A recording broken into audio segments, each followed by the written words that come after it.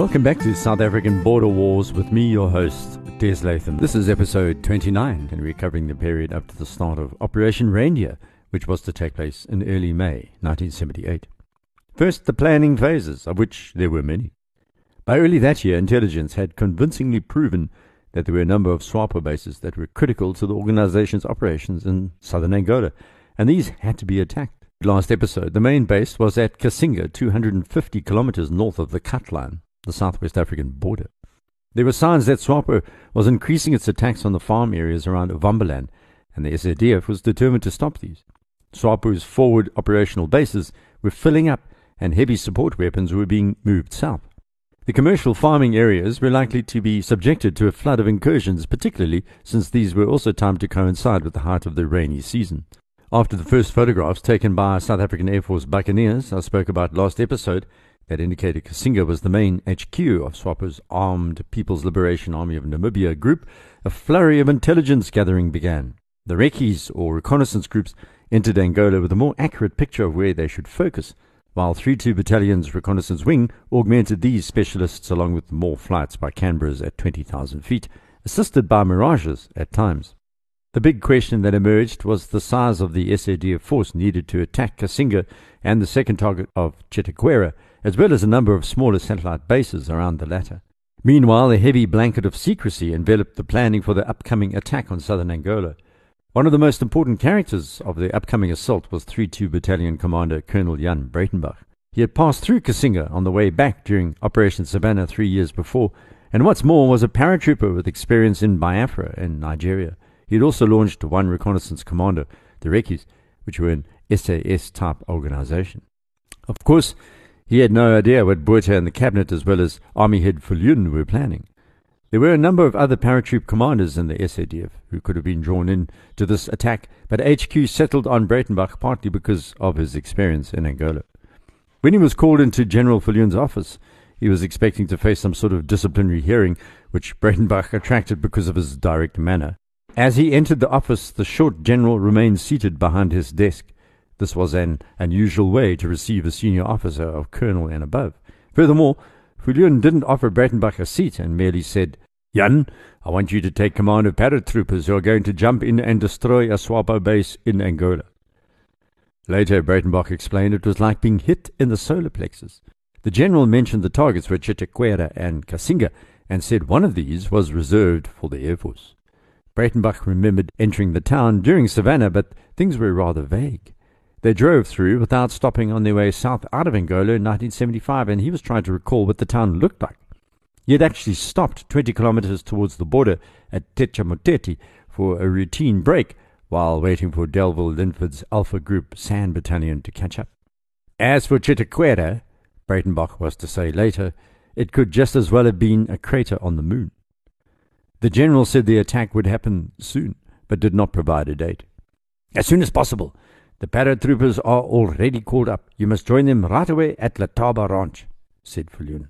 Breitenbach accepted the job, then realized he had last jumped as a paratrooper into Tet province in Mozambique with the Rhodesian SAS some time back. Viljoen hustled Breitenbach out of his office with a comment that the paratroopers were unfit and needed to get into shape. One parachute battalion were waiting, while 2nd and 3rd parachute battalions were citizen force units, CF. That meant they needed to be called up from Civvy Street. They were on their way to Letaba Ranch, which was a training area adjacent to the Kruger National Park on the Letaba River. It was previously a private game reserve, but had been bought by the army to train specialist soldiers like paratroopers and sometimes the Rekkies. The nearby river was full of crocodiles. Lions often broke through the Kruger fence, and elephants were a constant threat. Breitenbach went off to a briefing by Director of Army Operations at HQ, Brigadier Hannes Botha. He told him that the plan at that stage was to drop 2nd and 3rd parachute battalions on 2 bases. They were between 20 and 40 kilometers north of Beacon 8.5 and beyond the cut line. This would change later, as you're going to hear. Breitenbach figured out that Botha was talking about Chitaquera. Before the airborne assaults, the South African Air Force bombers and fighters would hit Kasinga, codenamed Moscow, 250 kilometers north of the border. Then they'd return to Ondangwa, refuel, rearm, and take off once more to provide a strike on what Botha called Vietnam. That was the code for Chitaquera. The paratroopers would arrive after this pasting and attack Kasinga in an airdrop. Meanwhile, Chitaquera would be attacked by land. Breitenbach realized something else. If he was to be in charge of these 3 parachute battalions, how would he be allowed to jump himself and where? Chitaquera or Kasinga? So he decided instead that he'd base himself on board an Alouette helicopter so he could control both targets simultaneously. That was when he first heard the name of this upcoming operation that was to change the bush war. They'd called it Bruiloft, or wedding. What a stupid code name it was to allocate to a gung-ho parachute assault, he grumbled to himself. Then it was changed to Operation Reindeer, and as he says, by someone with a warped sense of humor, Santa Claus's soldiers were coming. The paratroopers arrived at Letaba Ranch, alias Impala Base, because of the herds of impala. 2 and 3 para were to M-plane and C-130s at Waterkloof, and they were to be flown to Palabora, close to the Central Kruger Park, and then from there they'd be driven to Impala Base. Because the men of 2 and 3 were a territorial unit, as I said, they were campers. In other words, they had jobs as civilians. At least once a year they'd attend a training camp for less than a month, and here and there some would find themselves called up to do a 3-month extended deployment in Ovambaland. They'd been used as a reaction force based in Ondangwa, which is not exactly what paratroopers are trained to do. They usually spearhead assaults and are an offensive strike force, not a reaction force. When the paratroopers eventually arrived at Impala Base, they really thought it was just advanced training and had no idea what awaited them in May 1978. For the next few weeks, these 450 men woke before dawn, ran long distances through the bush while skirting elephants, ate breakfasts of leathery eggs and greasy bacon, and hunks of bread washed down with sweet coffee, then headed on to weapons training and battle drills. These included live firing, crawling, machine gun practice along with mortars, and firing the Russian RPG-7s. Some wondered why they were practicing to assault fortified guerrilla bases in sections and companies. Battle drills were also odd, including rapid grouping after a parachute drop, attacking trenches and bunkers, all of this at sub-unit level, in other words, small sections. They were used to jumping out of choppers deployed in follow-up operations, and suddenly here they were, practicing conventional parachute drops. How odd. Some began to guess what they were up to, but of course they had still no idea what the target would be. Other techniques were even more conventional. They were practicing flots, or forward lines own troops. That was learning how to use colored flares to mark points for South African Air Force bombers or ground support to pick out friend versus foe. It was the extraction drills that unnerved a few others, along with the FACs, or forward air controllers, which meant calling in airstrikes under fire. Finally, and even more nerve-wracking for some, they had to train to withdraw on foot under fire just in case extraction failed. This was in case they had to fight all the 250 kilometers back to the cut line, but of course they had no idea why they were being asked to train, let alone that they'd end up jumping into a town that far into Angola. No one had ever done this, so why would they imagine it was likely? The final training was to be sessions of hand-to-hand fighting, the use of knives, and even unarmed combat. Then something really strange happened. General Viljoen ordered that these men hand in their bayonets. That was a soldier's last line of defense after the 7.62 rounds had run out and they were staring the enemy in the eye. Breitenbach had a fit, reminding Viljoen and the other SADF officers that the men were going to be clearing bunkers and may run into an enemy soldier after running out of rounds. As you're going to hear in future episodes, that is precisely what was going to happen. So it was weeks of eat, sleep, train, jump drills, landing drills, emergency drills, extraction drills, jumping from trees and logs, parachute landing falls or PLFs, running into C-160s, then carrying out drops, collecting parachutes, repeat, repeat, repeat. They practiced 2 real jumps out of these C-160s. First 2 battalion and then 3. Many were practicing with unmodified canopies, or pumpkins as they were known. These were PT-10s and were almost impossible to control, dumping a jumper where gravity took them along with the wind. Fortunately, these would be replaced by more modern parachutes by the time of Reindeer. Then they were ready, but there would be a glitch. After all the preparations, someone blabbed, and rumors began circulating that the SADF was planning a major assault. The planners had some leeway because the rumor mongers were suggesting that this was going to be a cross-border assault to assist the Rhodesian SAS. Still, Army HQ decided the mission was no longer viable and both 2 and 3 parachute battalions were duly informed to stand down and head off home. They were shocked, but they were told because they had trained so hard they were still going to jump with full kit, including RPG-7s, mortars, bombs, rockets, radios, and with live ammunition. Most were also carrying 11 R1 magazines, and the total weight they were going to jump with was around 60 kilograms, and they duly did their obligatory and what they thought was their last jump. That went well, and then they were all sent home. Breitenbach returned to Pretoria HQ with a fresh tan. By now he developed his nickname, which was Breinman, or Brown Man, because he spent so much time in the bush, and also because he led black troops. No one was very politically correct back in that day. It quickly became apparent from intelligence gathering in southern Angola that despite the rumors circulating back in South Africa, SWAPO was not aware of any imminent conventional invasion by an airborne army. Perhaps this false message could be the SADF's lucky break. This meant the attack was on again, but now it needed some kind of cover story. That was dreamed up by Army and Air Force HQ and called Exercise Quicksilver. The plan was to publicly announce a war game style exercise to test new battle drills and the new rifles, the armored troop carriers. The airborne units would be mobilized alongside one Sai infantry battalion in a combat group called Juliet. This new mechanized force would then head off to Oshivelo near Atoshapan, close to the Angolan border, but only after a very public display north of Kimberley at the Smitsdrift training area. That bordered the Orange River. It was also going to be put on by 72 Mechanized Brigade and would involve 2 and 3 parachute battalions. It was mentioned that was the reason why they had been training so hard at Letaba Farm. This deployment was considered normal by international observers. So far so good, at least from the SADF's point of view. SWAPO, meanwhile, was aware of these developments, but did not believe an invasion of Angola was likely, at least imminently. Perhaps by late winter it was in the offing, but not at the beginning of May. All incoming troops ended up in Oshivelo anyway, further confounding any possible double guessing by the Angolans. So when this battalion finally headed off to northern Ovambaland, it was thought SWAPO would take note, but wouldn't suspect the real intention. The Russians also failed to pick up intelligence about this attack, despite their spy and top South African Navy officer Dieter Gerhardt, who at this stage was sending intelligence to Moscow, and despite their new satellite spying technology. The SADF duly sent invitations to the international and local media to join Exercise Quicksilver near Kimberley, and various foreign military attachés duly arrived with their staff. Eventually, a large group of observers of various sorts arrived at Smitsdrift at the end of April and the beginning of May 1978. 72 Motorized Infantry Brigade, or the Stalking Horse, as some called it, unsuspectingly rolled up at Smitsdrift in their new rifles.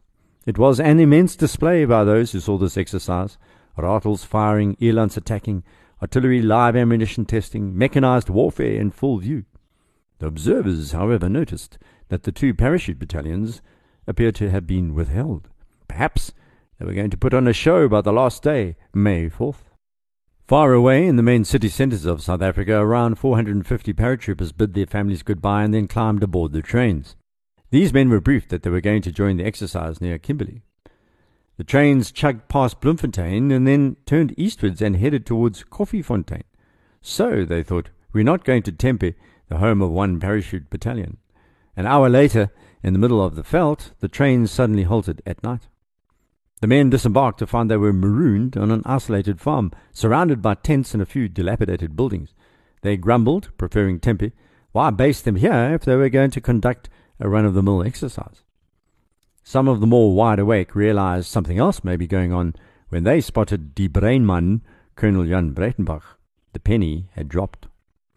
The airborne attack on Kasinga that was to follow was going to be vastly different things to different people. As I've mentioned, SWAPO was going to paint a picture of 7,000 racists descending on a refugee camp to slaughter women and children. The SADF was going to paint a picture of a few good men fighting a camp full of soldiers who were slaughtering Southwest African civilians with mines and bombs. Newspaper reports in South Africa would call this upcoming operation the most significant paratroop action since the Second World War, such as the German capture of Fort Ibn Amel. As Willem Steenkamp points out, those involved remember this operation as one that was strictly limited and which went disastrously wrong at first, yet ended with most objectives being reached. The reality is Reindeer was much more ambitious than Brailoff because the initial plan had not involved a completely airborne attack. What was extraordinary is that it would be the first time in the South African Army's history that an airborne attack would be carried out. And as anyone who has studied military history knows, airborne attacks often go disastrously wrong. The list is quite long. The Germans' invasion of Crete in 1941, for example. It was spearheaded by over 20,000 men, most of whom would arrive by transport planes and gliders. While the Germans succeeded in eventually taking the 3 airfields on Crete, more than 3,000 were killed, and Hitler would never attempt such an undertaking again. They would instead be used for specialist insertions or ground-based elite infantry, but never a full-scale paratrooper insertion by air occurred again. And then take the famous Bridge Too Far battle during World War II as another example.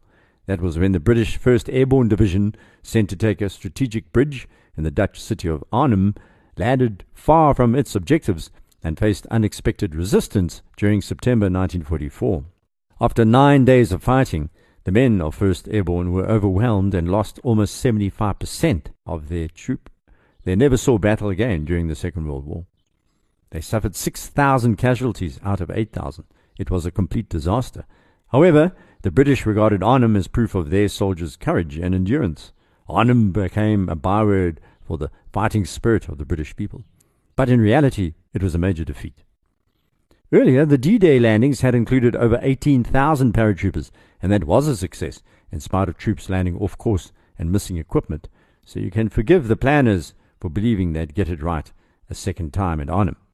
Back to 1978, and the South Africans knew a paratrooper insertion could be achieved. What's more, they had the ideal man to lead the jump, Special Forces expert and former paratrooper Colonel Jan Breitenbach.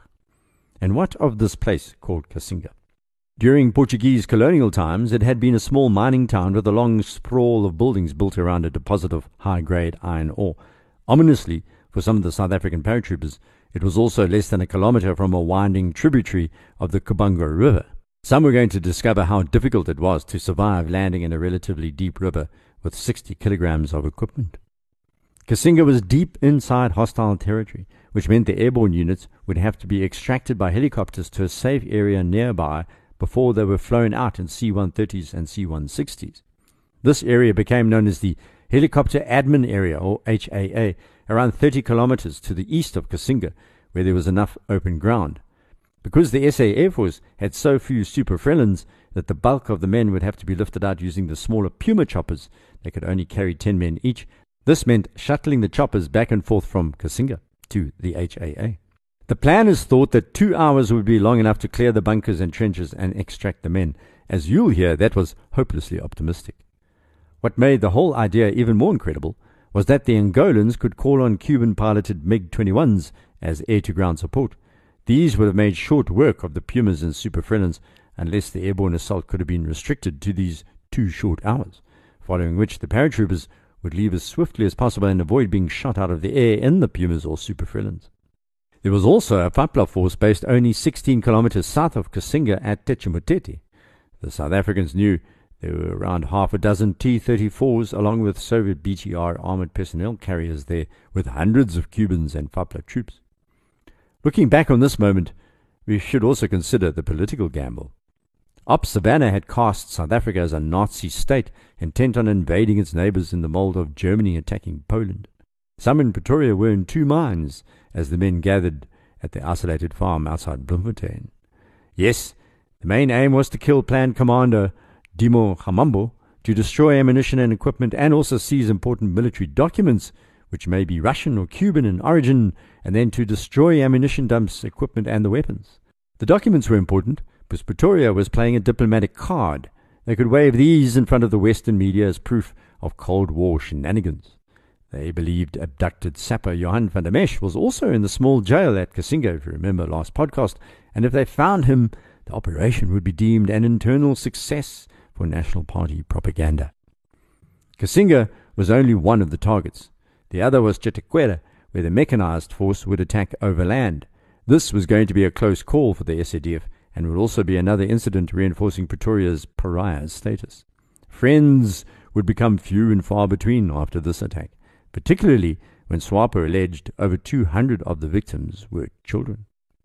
This has been disputed, but try convincing those who've listened to the survivors relating harrowing stories every year when SWAPO gathers in Kasinga to commemorate May the 4th, 1978.